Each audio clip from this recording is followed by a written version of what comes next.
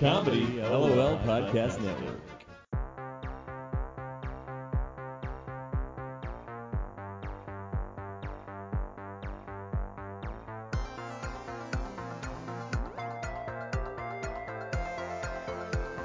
Inside of a tin can. Giz, what do you Giz, put the bottle down, Giz. It's not the answer. Hey, everybody. Today's quote is, in our society, it is not those who suffer that are weak, but those who fear suffering. And that is by psychologist Arno Gruen. I really relate to this. I am currently going through a grief process, and or the grief process, if we want to call it that. And I think a lot of times there is this trying to take yourself out of it and move on immediately and trying to forget about it. And that doesn't make you a stronger person. That, in fact, makes you weaker because you haven't acknowledged that you're hurt. You haven't acknowledged what has happened. You haven't been able to grow and evaluate. And I think that there's such an adverse reaction to having, like, quote unquote negative feelings like sadness or weakness. And the reality is, like, you need to identify those things to be able to move on. Yeah. Like they say, the first denial is the first step that you have to overcome or whatever. Denial ain't just a river in Egypt. Mm-hmm. It's funny. I was just thinking about how before the podcast started, Ashley's like, I've been listening to the podcast and we've been sounding really smart. And then I'm like, I'm about to sound stupid because I can't remember what I wanted to say. But yeah, no, I think that's for sure. Whenever you suffer, and we always talk about this on the podcast, it's really about looking within. And that's the hardest thing to do because I find in my own life, most of my life up until, like, I guess the past maybe year or a couple of years, I've been looking into this. Basically, when something bad or shitty would happen, I'd just be like, oh, whatever, and just like stamp it deep down and not try to deal with it if I didn't have to, or just get through it. And now I'm finding that, and that could be valuable. I think that's the thing too, because when people try to tell you, whenever people try to give you advice or tell you things like we're talking about psychology, everyone's like, it's this or that, one way or the other, or in a lot of things in life, everyone's like, it's one way or another. I think it could be both. So I'm not saying that you should demonize this quality. I think it's a valuable tool to have. Sometimes you need to shut off emotion. If something happens, like if you're somewhere and like someone's having a heart attack or, some crazy emergency happens, sometimes you have to shut it off and you just have to deal with it to help people out, because a lot of people are just gonna like lose their mind. So it's a valuable tool to have, but like anything else, you have to know when to use it. So it's better to experience that emotion, I find, in my life, and let it wash through me and feel it. And I find that then I don't have to store it. I can just let it go, and then I can laugh at it. Actually, that's what I usually do. Well, and I think that there's also, eventually you can get to the point where you can laugh at it. But I think that if you don't acknowledge it, it's going to come out some other way. Yeah, that's very true for sure. And again, it's like very hard to go through those types of things. Like I said, no one wants to feel that kind of stuff. No one wants to ever show weakness. But I think it's a really strong person who can say, like, I'm not perfect at everything. I do need help. Because the person who never asks for help is probably so stressed and making themselves sick and worried or anxious or something like that. And it's just, for what? Do you think anyone's sitting at home being like, that person's so strong? They're not. No one gives you a second thought. I think that's the biggest thing I've realized. Nobody cares. We care. Yeah, pretty much. That's what we care. We here at the Terrible Podcast, we care, right? So listen to our podcast, share it around with our friends. If you're a new listener, hey, thanks for listening. We haven't really explained what we do exactly in a while, so if you're new listeners, what we do, we are going through all the tarot cards.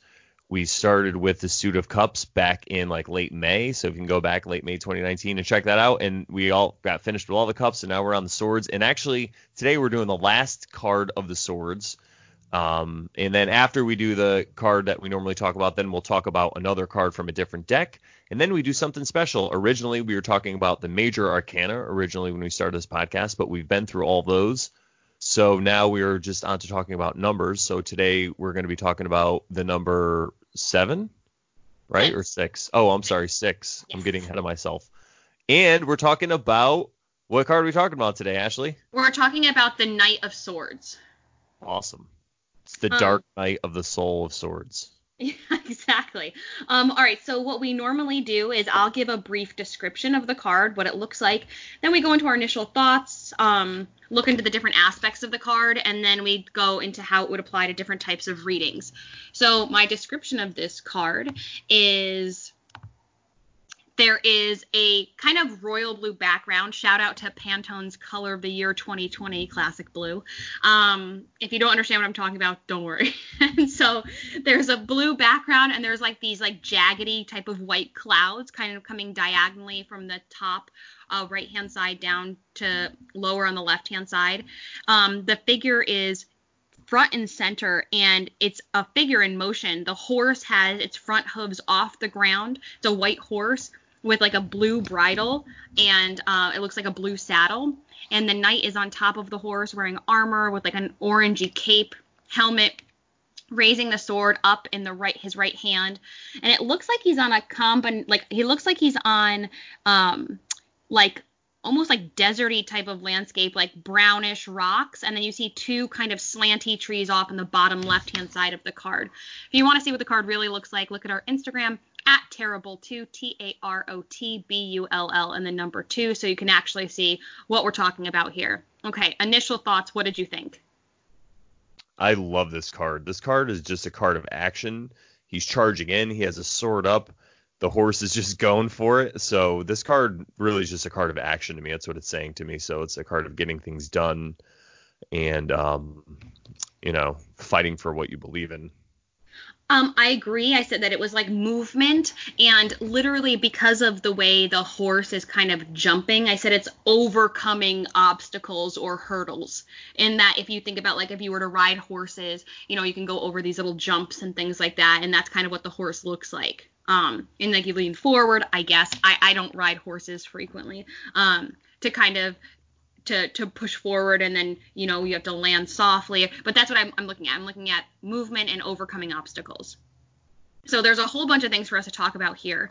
I think the first thing I want to talk about is the horse itself. What were your thoughts when you looked at the horse?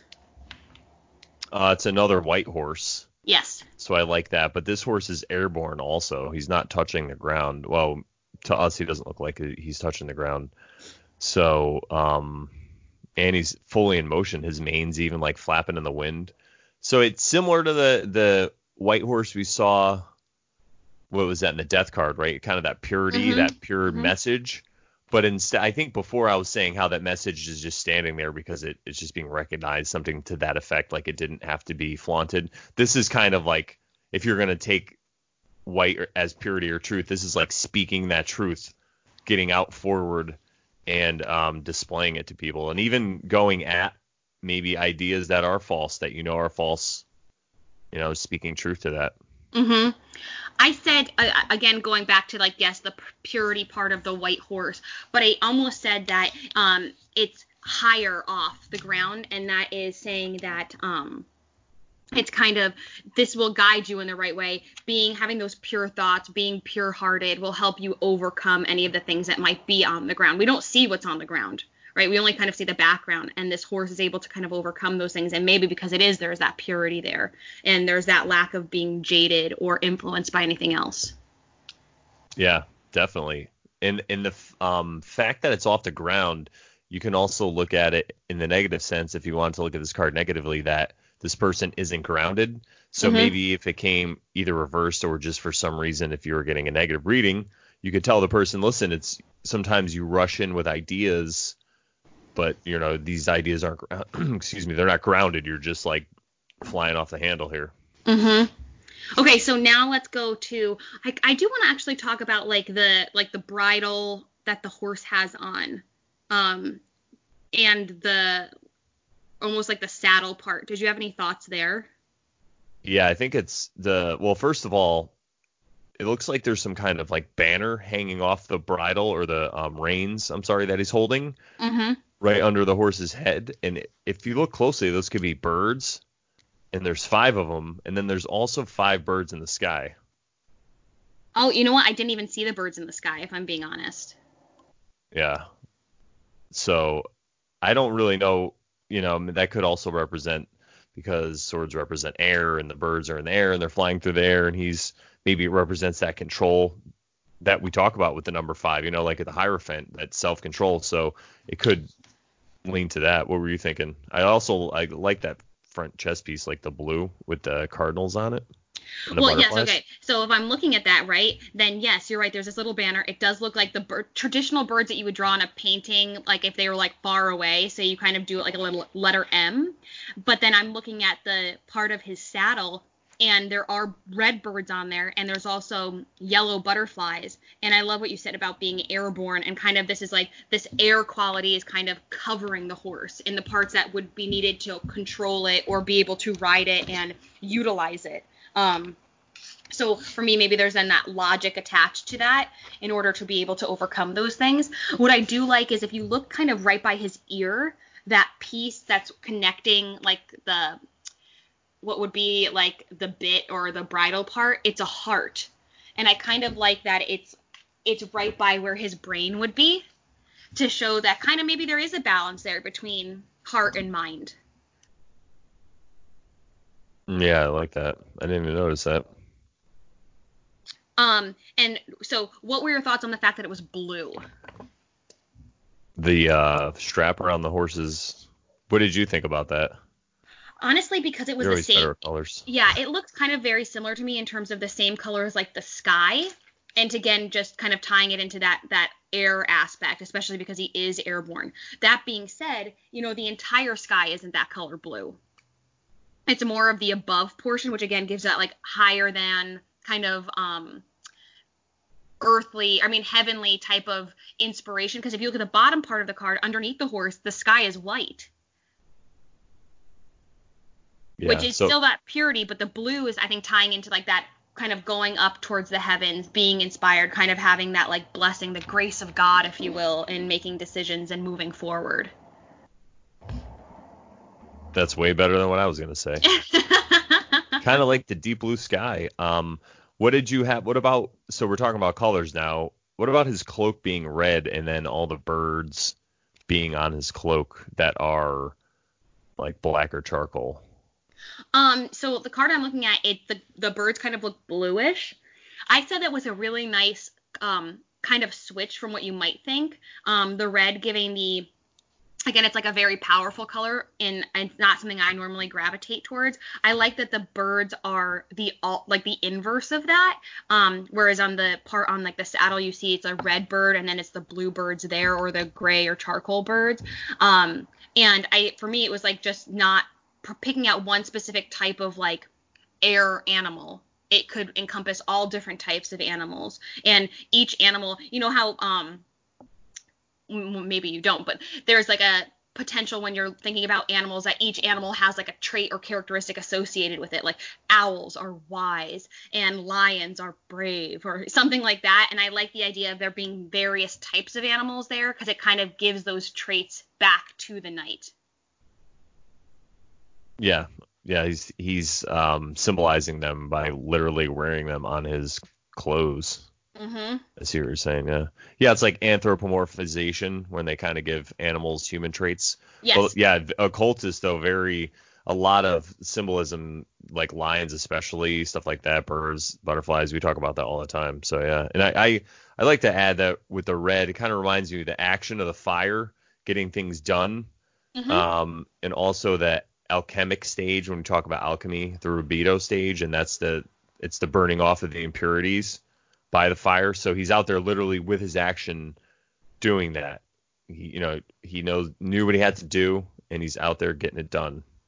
Mm-hmm. And I think that's also symbolized with the red feather too, same kind of thing.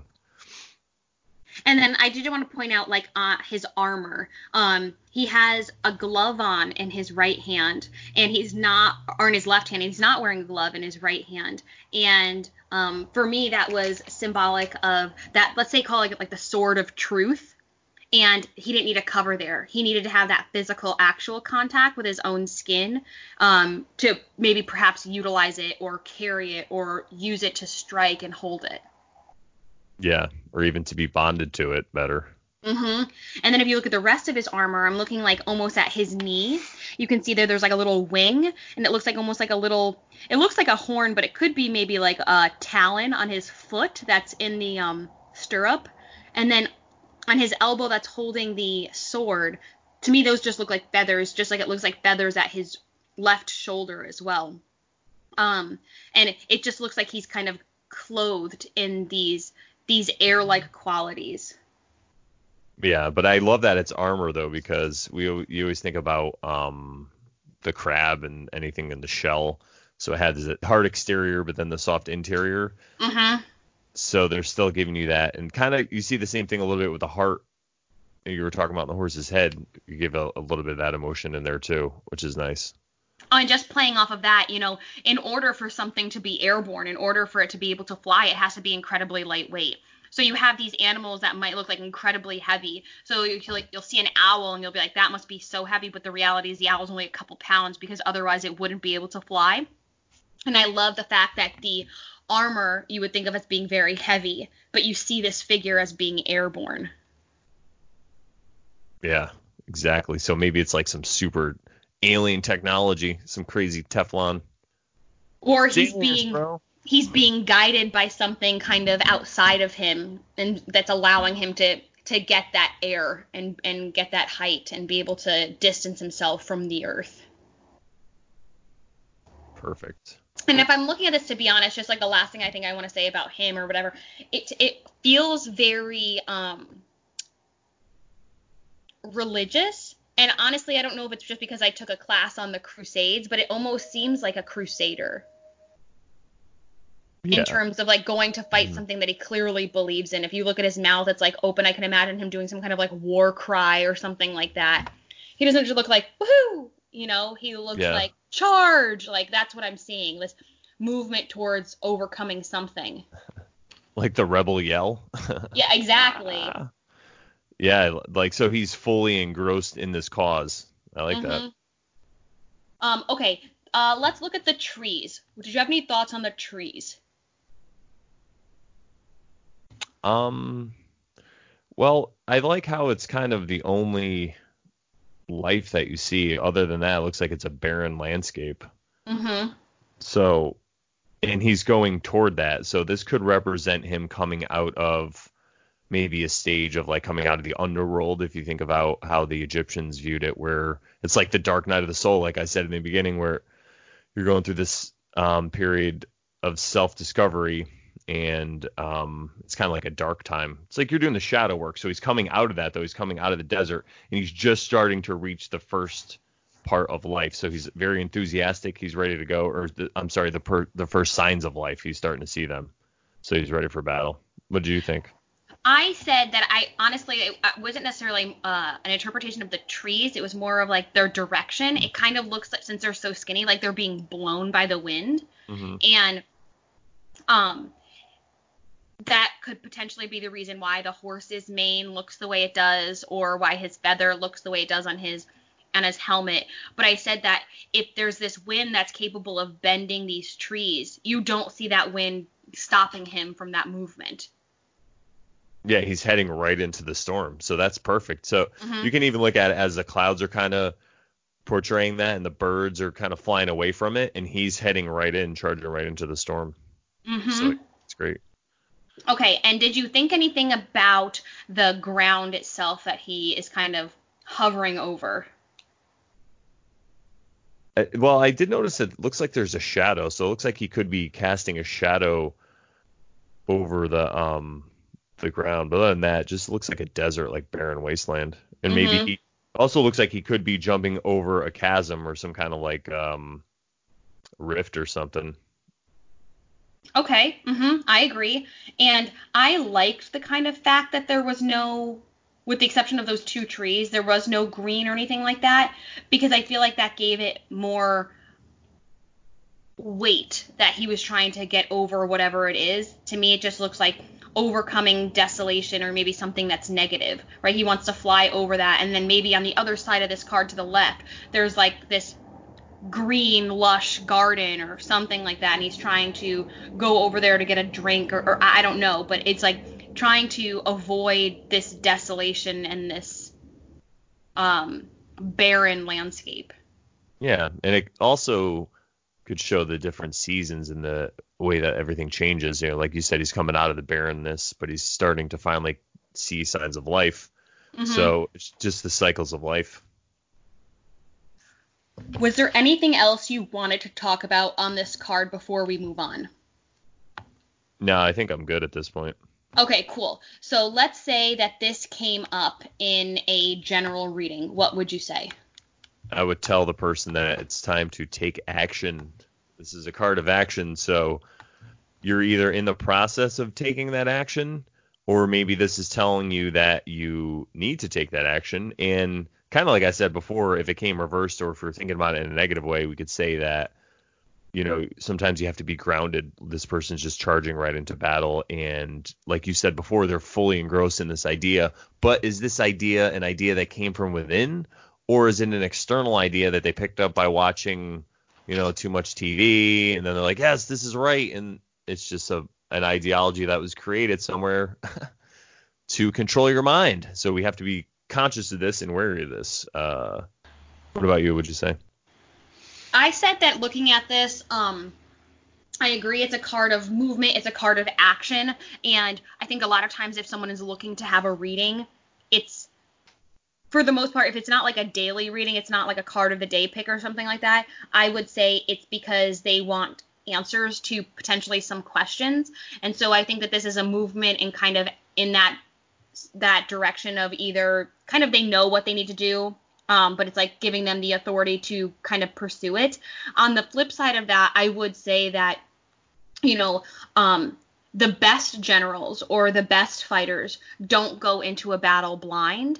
And not saying that any decision you make is going to be a battle, but I'm saying that you need to lay the groundwork for success. So don't kind of jump the gun. If you're getting the answer from the card to do pick one specific pathway, make sure you're setting yourself up for success there and not just jumping in and be like, that's what I'm going to do, and all of a sudden it's going to work out. It's like, no, you need to make sure you've done your part to help make sure it works out, if that makes sense. Yeah, it definitely does. Any kind of team effort, a lot of times, you know, there's always one person that ends up working harder, one that does less. So, yeah, this is kind of like, listen, get your ass in gear and get out there. If we want to win, we all have to be this guy charging in with this belief and this fierceness. Mm-hmm. Okay, let's say that this card came up in a love reading. What would you say? Why don't you go first? Okay, so I normally like to divide it up into if this was for a single person or if this was for a person in a relationship. If it was for somebody in a relationship, I'd say it's the movement of the relationship, either to maybe ending the relationship, you're trying to get out of that, or it's like you need to kind of invest a little bit more time into making this be successful. And, you know, again, if you want something to be successful, you have to lay the groundwork for that. That's something that's kind of a hard pill for me to swallow currently. If you're single, I'd say that a lot of times I think there's a search for a potential mate or something like that. Most people are like, I want to know about my love life. And I think that you need to set yourself up for success. I see so many memes that I think are so funny where it's like, I want to be social. And then it's like, doesn't answer texts, doesn't answer calls, doesn't leave my house. And it's like one of those, you know, if you're looking to expand your social circle or expand, you know, the people that you know and experience new things, you do need to get out and do things. And there needs to be a movement towards that. And there's not, again, so he's a knight. When I think of a knight, I normally think of there being an army associated with it. And in the card, you see him alone. And I don't think there's anything wrong with maybe going out and experiencing things alone, because that sets you up for success for meeting people. Just my own personal thoughts there. Okay, what did you think? Well, I wanted you to go. First off, that was great. Thank you. Oh, you're like, yeah, but whatever. Yeah, so, but I just wanted you to go first, too, because I wasn't sure if you're going to be like, I wanted to say knight in shining armor, but I didn't want to, like, steal your thunder, if that's what you were going to say. Brandon, I am so not at a point right now in my life where I believe that there is a knight in shining armor. No, touche. I think Yeah, no, I love what you said there, faux show. And I think, though, that I could say this because I was talking about before how this knight is, we were talking about how he believes in this cause, and this cause is a cause for himself, and how I was talking about before how he's wearing the red. So it's like that alchemical stage. He's getting that self-knowledge. So I think you could look at it in a way, if you want, similar to how you said, people will say, I want to go out and I want to meet people, but then they don't answer texts and they don't do these things. It's because they're saying one thing and then their actions are doing another. So internally they have this divide and they're confused. And that's what the problem is, I think, a lot of times in a relationship, or even if you are single. So I think this could signify that charge, leading that charge to realizing that, and getting to know yourself better. So this way you could align your thoughts and your emotions and your actions all together to create the reality that you want. So that's what I would say. Or knight in shining armor, whatever, either one. And when you say knight in shining armor, what are your, how do you define that? Oh, I'm just saying that because it's a saying that you hear. I don't really think that somebody should look for another person to come in and save them and be the one to take them away from all their problems. We talk about that all the time. Not that somebody else can't help you, but you got to help yourself first. Mm-hmm. Yeah, because the problem is, what if that person goes away for whatever reason it is, say if they're really do you think they're a knight in shining armor they're putting on the show, but they're really like a D-bag and they screw you over?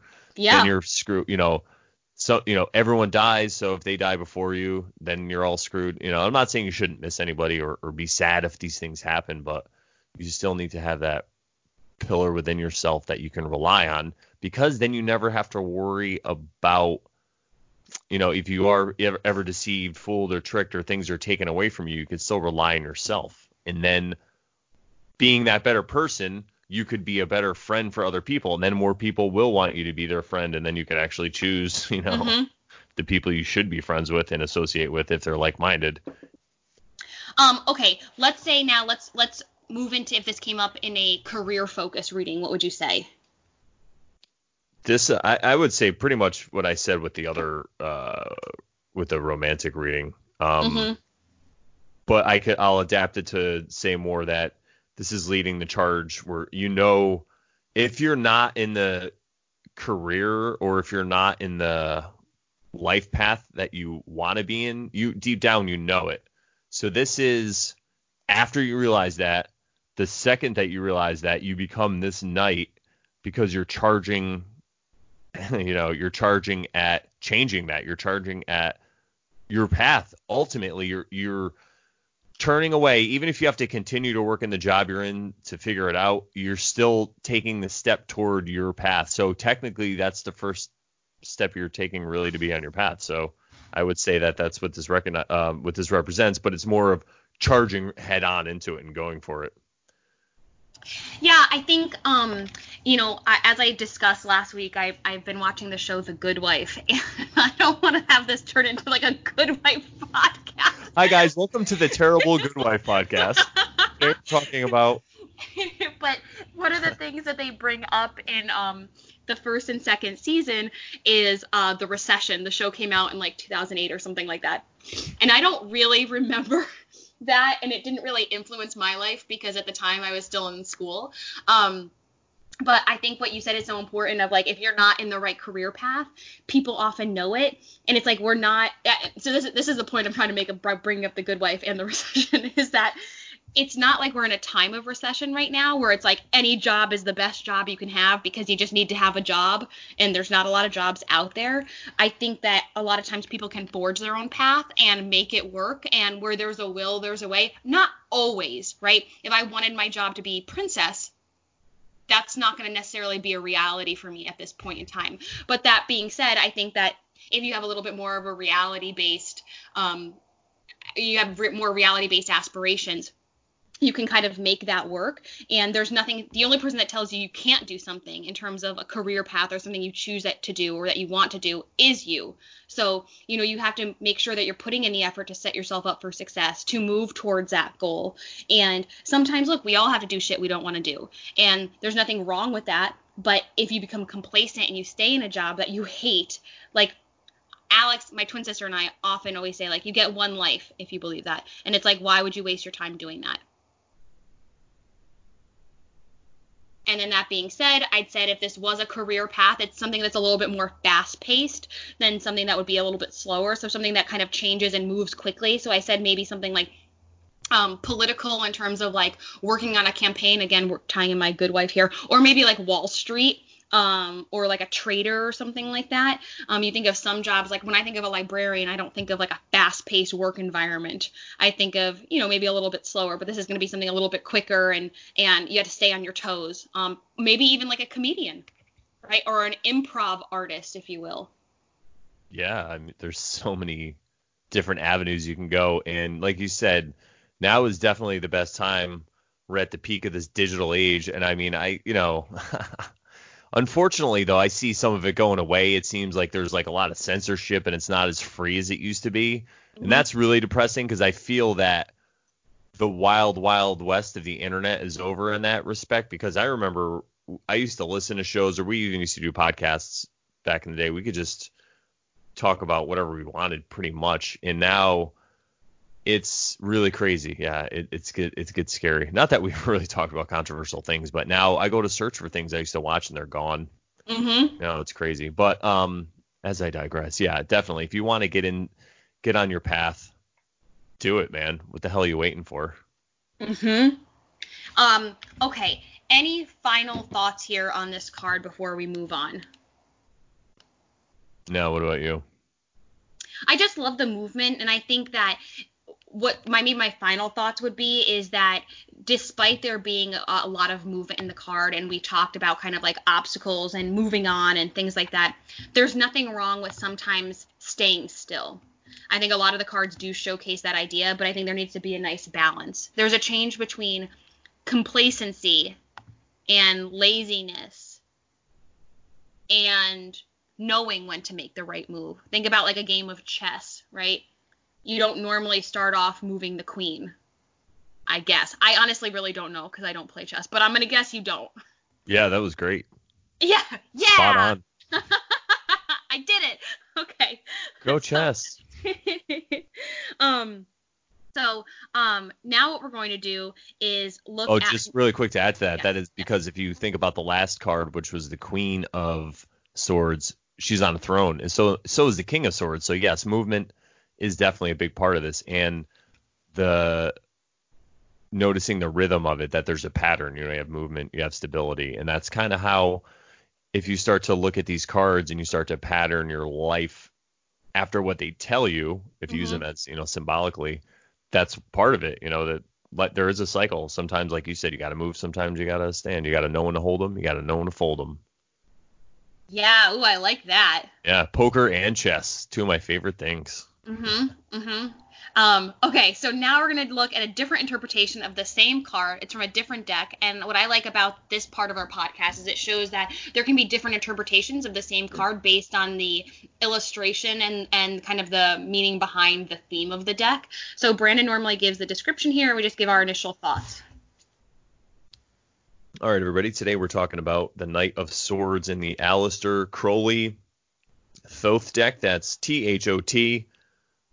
Tarot deck. You can get one of those if you want by going to comedylol.com, which is our website. Click on the Amazon link and then buy it. And you can actually do all your shopping that way through Amazon, and we'll get a piece of it, and it won't cost you any more. But anyway, I'm going to go into the description of this card.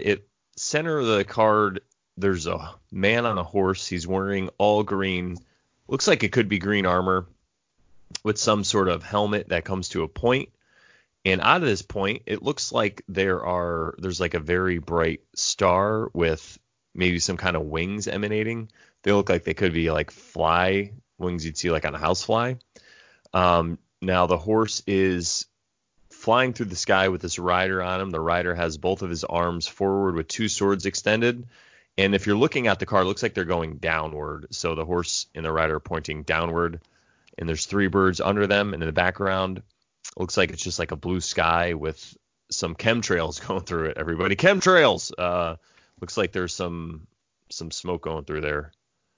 And I think that's about it. Check it out. Go to our Instagram at Tarotbull, TAROTBULL 2, and you could see a picture of it. So what were your initial thoughts? Okay. Looking at it, to be honest, the first time I saw it, I was like, what am I even looking at? And it looks, you know what it really honestly reminds me of? The scarab in Aladdin when Jafar takes the 2 pieces and puts them together and it flies to the Cave of Wonders. I was like, wow. But that's, when I'm looking at it, that's what it looks like to me, like an insect. And then I got a little bit deeper because honestly, just going back to the insect part of it, an insect has normally 6 legs. And if I'm looking at it, you can see the 2 horse legs, like the 2 hind legs up at the top. And then you don't really see the knight's legs. I just see his arms. That would be 4. And then the 2 front hooves, it would give it 6. So it gives like a very insect-like quality for me. Again, an airborne animal. And then the star part of it looks like the wings, a pair of wings. So that's what I see when I look at this initially. I love that he's kind of leaning forward because it gives this illusion that he was higher up at one point. And I love that it looks like he's like coming to crash down and not going to just like, he's not taking shit from anybody. He's like ready to go, ready to overtake something or defend his country or tribe or family. Yeah, I like that. Excuse me. There's a lot of similarities between this card and the Rider-Waite card that we just talked about. It looks like this is just like an update, like this is a modernization of it. So maybe some kind of fantasy or like future space fight with horses, like some what is that, Buck Rogers or Flash Gordon, sorry, like Flash Gordon craziness going on. And I love what you said about the insect because I didn't even notice that, but all I noticed is that the wings look like an insect. So yeah, that's perfect. It looks like a termite or like a flying ant or something, which is kind of crazy because I would associate those. Well, I guess, yeah, they are airborne. So I guess that's how we can look at it. Because maybe if you look at kind of like the butterfly too, because that's an insect. Because I was thinking like bugs come out of the ground, but they are airborne bugs. And then the background can also look like water too. So it could give it a little bit of that emotional quality, like a waterfall. Kind of like they're flying over it. Yep. And I love that kind of description because when I think of an insect, I think a lot of times it can be overcome by water because especially if it gets on their wings, it can be very hard for an insect to get out of water, but it almost looks like it's flying through it. And I love the coloration here. The green gives me that earthly aspect of the knight, but the horse, it's not white, it's almost golden, which for me it gives the symbolism of like this is, I don't want to say like the right path, but like, he's clearly, in my head, it's like he's clearly going to win. Number 1 is gold, Those are also my initials, everyone, AU, on the periodic table. That is the symbol for gold. Oh, look at that. Dripping in gold. Go for the gold. I also think that even if he isn't victorious, he'll still be victorious in the fact that he died doing what he was supposed to do. It's kind of like in the Bhagavad Gita where they say it's already laid out. It's your dharma. You're just doing it. So even if we're not talking about like we're talking about metaphorical death, it's just what was meant to happen. It was a good death, as they say at the end of A River Runs Through It. He had a good death. Look it up. It's crazy. Great reference there for those of you who've seen Brad Pitt movies. Also, though, I'd like to point out that his armor now, we're not talking about Brad Pitt. We're going back to the card here. Knight of Swords, Thoth deck. His armor is green, but yes, there's a lot of yellow too. And so it kind of reminds me of like a fruit that's ripening. So he might be kind of new, kind of green. but not totally. You know, he's got some experience and he's gaining more by what he's doing. And I think that just could go back to what I was saying earlier about, you know, being, if I'm thinking about someone trying to be successful in a fight or something, you want to set yourself up for success. I'm not going to challenge somebody to a fight where it's like I haven't even prepared, I'm not ready. I was watching, look at me, like tying in all these things. It's like I was watching a Hallmark Christmas movie last night, and this guy was like, okay, we're going to have a fight in this alleyway, which is totally anti-Hallmark normally. And he's like, whoever wins, if you win, you get to take this bike, which was supposed to be like the Tickle Me Elmo. Look at that reference. Blast from the past. He's like, if you win, you get the bike. If I win, I get the bike. And he goes back there, and the guy's like this huge guy, and it's like this little scrawny guy that challenged him. He just picks up a trash can and just hits him across the face. He's like, he's bigger than me. So I'm going, anyway, I'm thinking if I'm going to go and fight someone, or if I want to try to overtake another group or want to be victorious, I need to put in the work to make sure that I've done everything I can to be victorious. And I think sometimes there's like this naivete with somebody when they go into something of like, no, I'll be fine. It's like you don't even understand the amount of work sometimes that goes into being a victor or being a winner. I'm tying in my old background of being an athlete anyway. A golden athlete, everybody. Exactly. Number one. Anyway, if I'm looking at this card, the other thing I just wanted to point out was that the horse is over the 3 birds in the bottom right corner. And it, again, just gives it that impression for me of like, even though this is so much heavier, right? I already talked about the idea of birds being lightweight, and that's how they're able to fly and soar through the air. Even though it's heavier, it's higher than those birds. Kind of giving that illusion of like that purity, like this, like it's been blessed to be able to get that height. Yeah, I also noticed the correlation when you said 3 birds with Bob Marley. 3 little birds on Look my at us doorstep. throwing out all of these like media relationships. Yeah, well that's like got to mean something, right? Yeah. Mine are all like nonsense. I'm really in the Christmas spirit, or I'm trying to be, and also trying to deal with my own personal issues, hence my obsession with The Good Wife. And so, you know, it just influences me a lot. Okay, any final thoughts here on the Knight of Swords? Other than the fact that it's related somehow to Bob Marley and 3 little birds, and I'll have to look into that now, what that means. But no, I think we're good. The last thing I just wanted to point out, because I didn't say it earlier, was I love that he has two, or they, right, have swords in both hands. Because if you're thinking about a animal jumping, right, a horse jumping, again, I am not an equestrian at all, but you normally have to have one hand on a bridle or on the saddle or something, and it's like almost like he doesn't care. He's gonna just go, and he knows that he'll be able to hold on.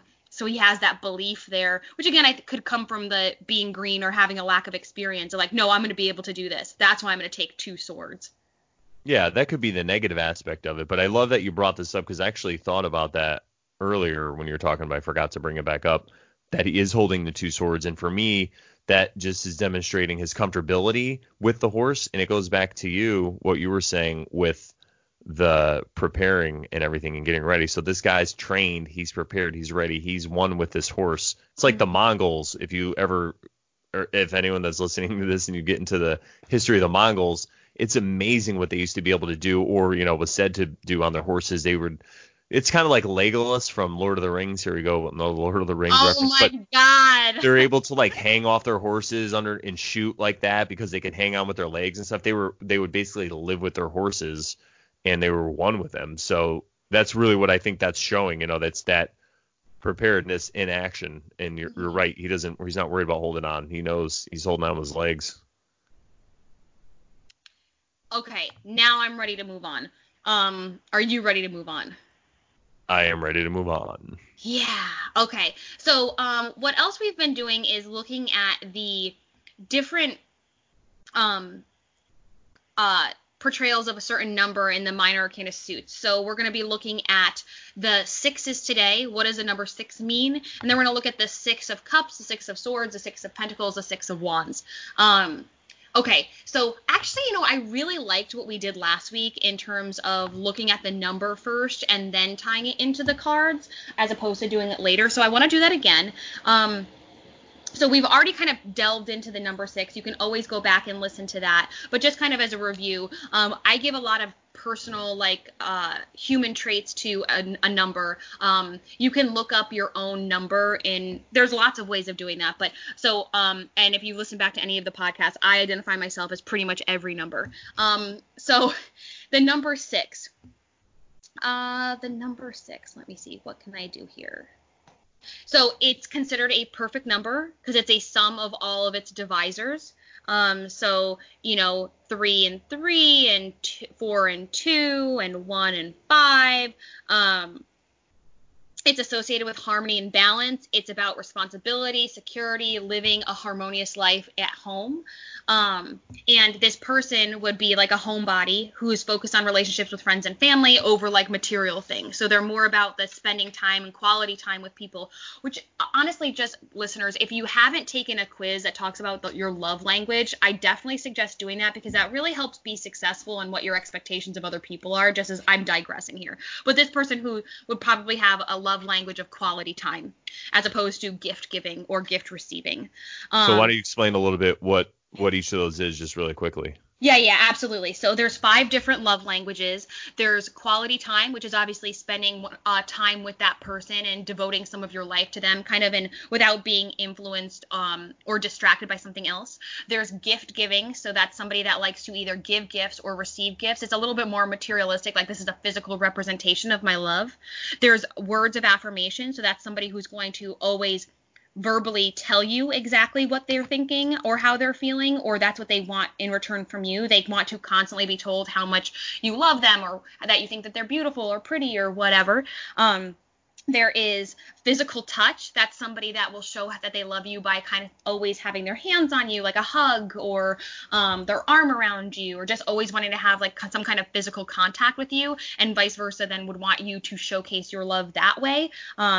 And the last one, which I saved for last because this is my love language, is acts of service. So this is I show my love and appreciation for people by doing things for them and helping to take care of them. And then vice versa, that's how I like to be shown love, because for me it helps alleviate some of the stressors in my life.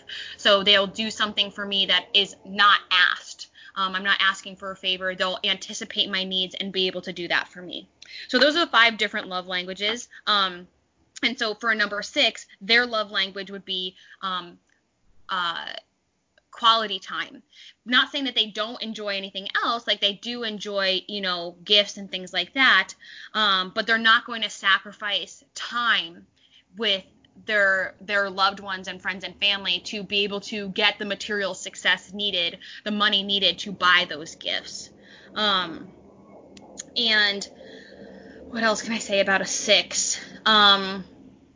So normally if they're all about home and life balance, this is going to be somebody that a lot of times could be considered like a homemaker, is really connected with making sure that the home is a place for people to connect and want to gravitate towards. But it also could be like medicine and caregiving, because they do want to show that, home is where the heart is, as opposed to like home is this physical location. This also would be like a person that would be maybe a teacher, kind of giving that safe spot for kids to have a learning environment. And I think that's all I have to say about the number 6. The card, you always talk about the Major Arcana card here, and the Major Arcana card that relates to 6 is the Lovers, which is a great kind of representation of what I was just saying, kind of this quality time. The 2 figures are together, and not like all over each other if you're thinking of the word lover, right? But it's kind of like they're spending this time together and making this this place that they're at their home. Yeah, very well said. And I like what you said about the different love languages, because it reminds me of the different personality types when you talk about like Myers-Briggs, because each person expresses themselves differently. So I'm sure it has a lot to do with that. And it's the same thing where it's like if you talk about introversion or extroversion, if someone's an introvert or an extrovert, it doesn't mean if someone's an introvert, it doesn't mean that they don't like to go out or they won't go out and be around other people. It just means that their preferred state is to be either by themselves or like in a one-on-one situation. That's how they kind of recharge. So it's not like a all the way thing. It's just a preference, I guess you could say. Mm-hmm.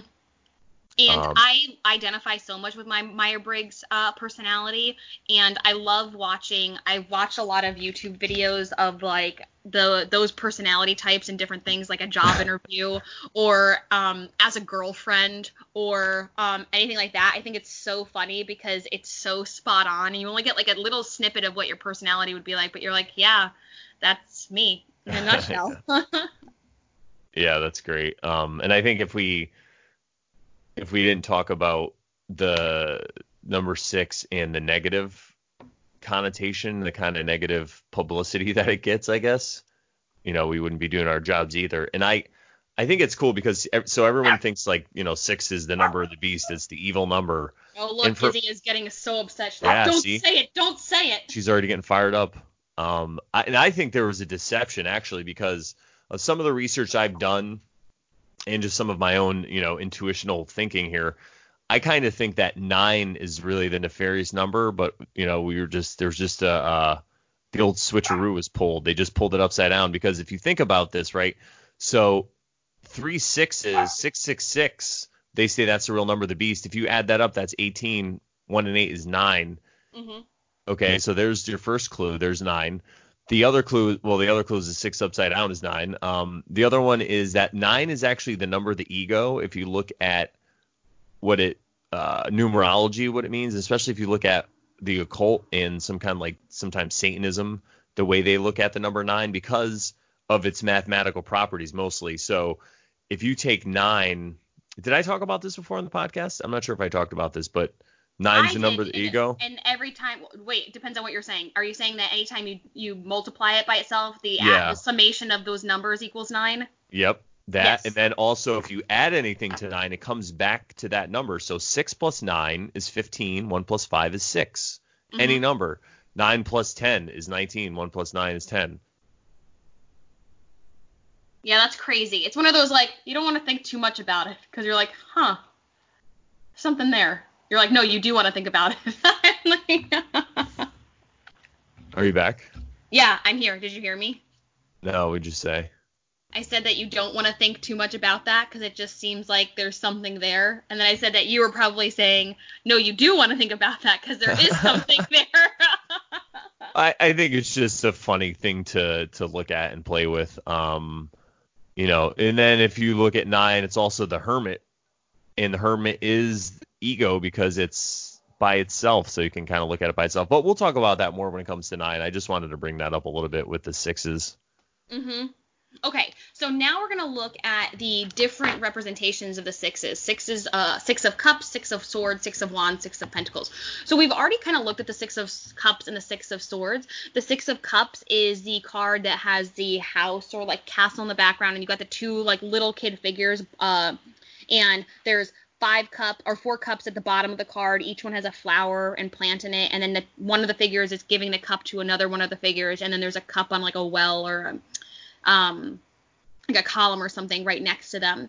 And the 6 of swords is these 2 figures sitting in this boat gondola, and you've got this boat driver kind of gearing them, just driving them, moving them towards this shore, and you've got these 6 swords vertically in the boat.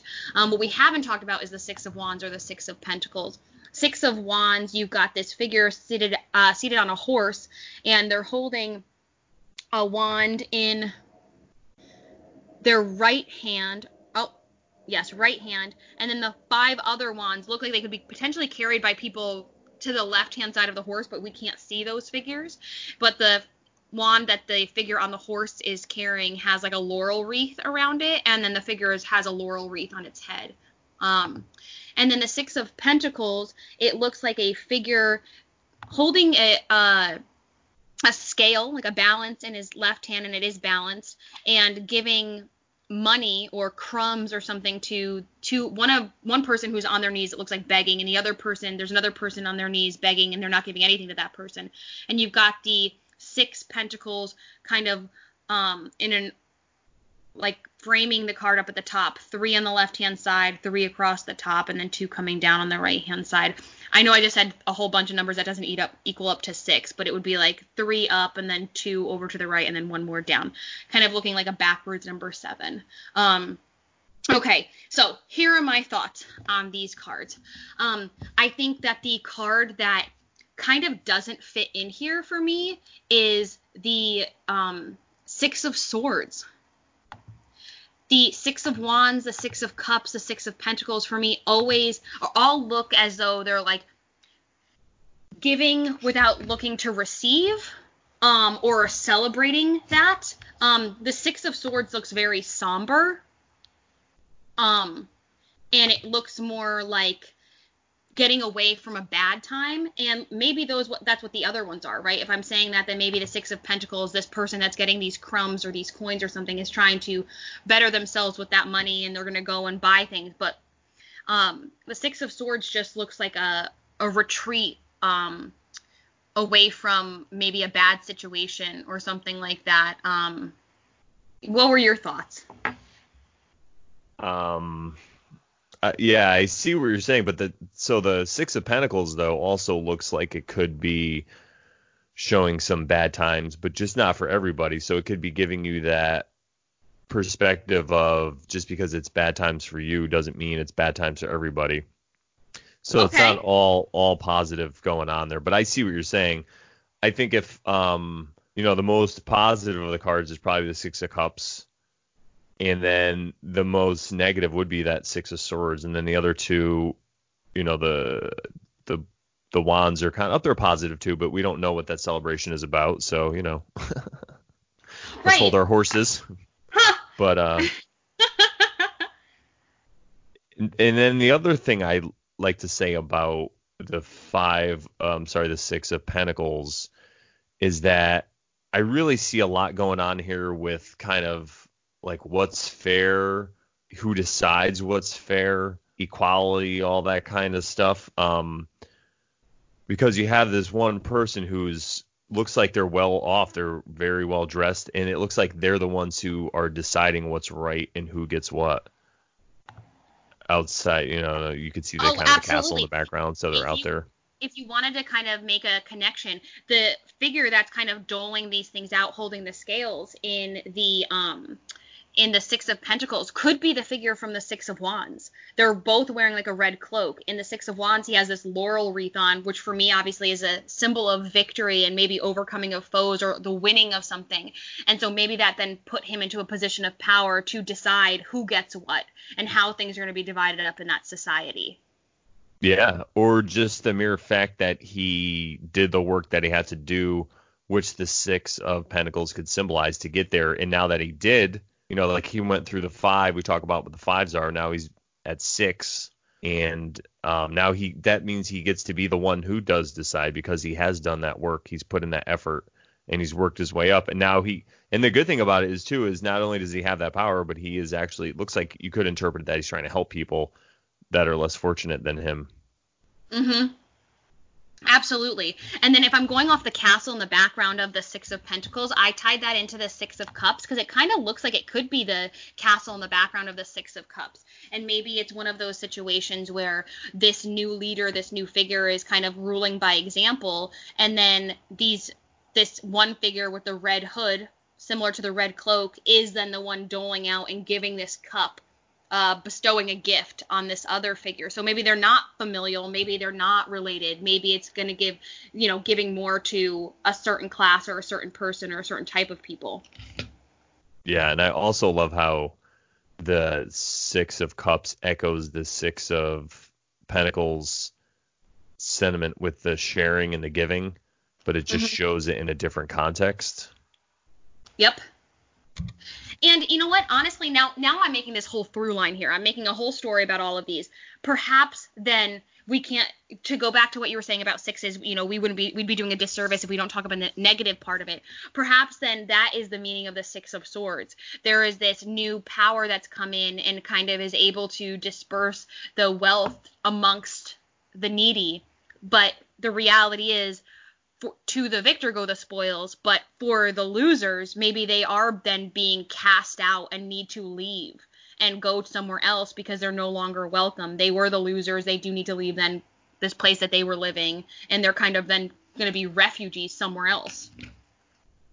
Yeah, and what do they take with them? Their swords, their ideas. So you can look at that in different contexts too, because that can even be nefarious. It could be that you vanquished this foe, but then they took their fucking ideas and their planning and all their wickedry or whatever to go somewhere else. But yeah, it's just me. I like that. It does look like they could all tell a story. I mean, you could probably put all these together and just make a comic out of it.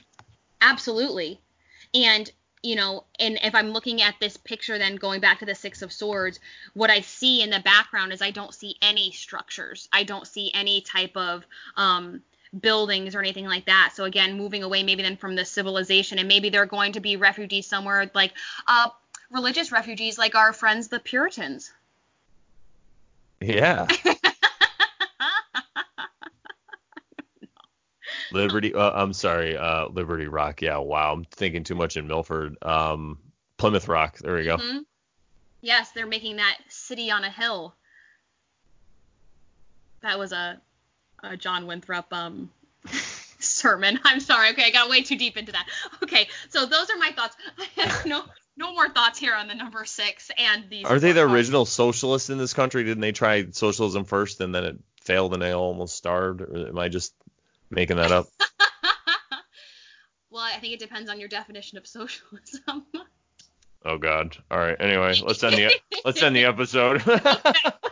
All right. So next week we're talking about the number 7, lucky number 7, and then I was correct, and Brandon, you were also correct last week. We are moving into the suit of Pentacles. So this is going to be the Ace of Pentacles. We've kind of already talked about the number 1, but we haven't really delved into that particular suit and what it represents and what those people would normally look like and the signs associated with it and all that kind of good stuff. So that's what we'll be doing next week. Ace of Pentacles. Awesome. I cannot wait. I don't know what else to say. All right, guys, go to Terrible.com and check us out for more. You can, hey, it's holiday season. Go to ComedyLOL.com to get to our Amazon portal. Click on the Amazon link and do all your shopping. I don't know. Anything else you want to say there, Ashley, before we get out of here? No, but I am really excited because by the time our next episode comes out, we will probably be recording episodes together. So for all of our listeners, this will be the very first time that we're recording an episode in the same room. Yeah. As Stay opposed tuned to for the 3,000 wackiness. miles away. Yeah, I cannot wait. It's going to be crazy. Yes. Or it's just going to be like us. No, I think we'll be all right. All right, guys. Until next week, stay terrible.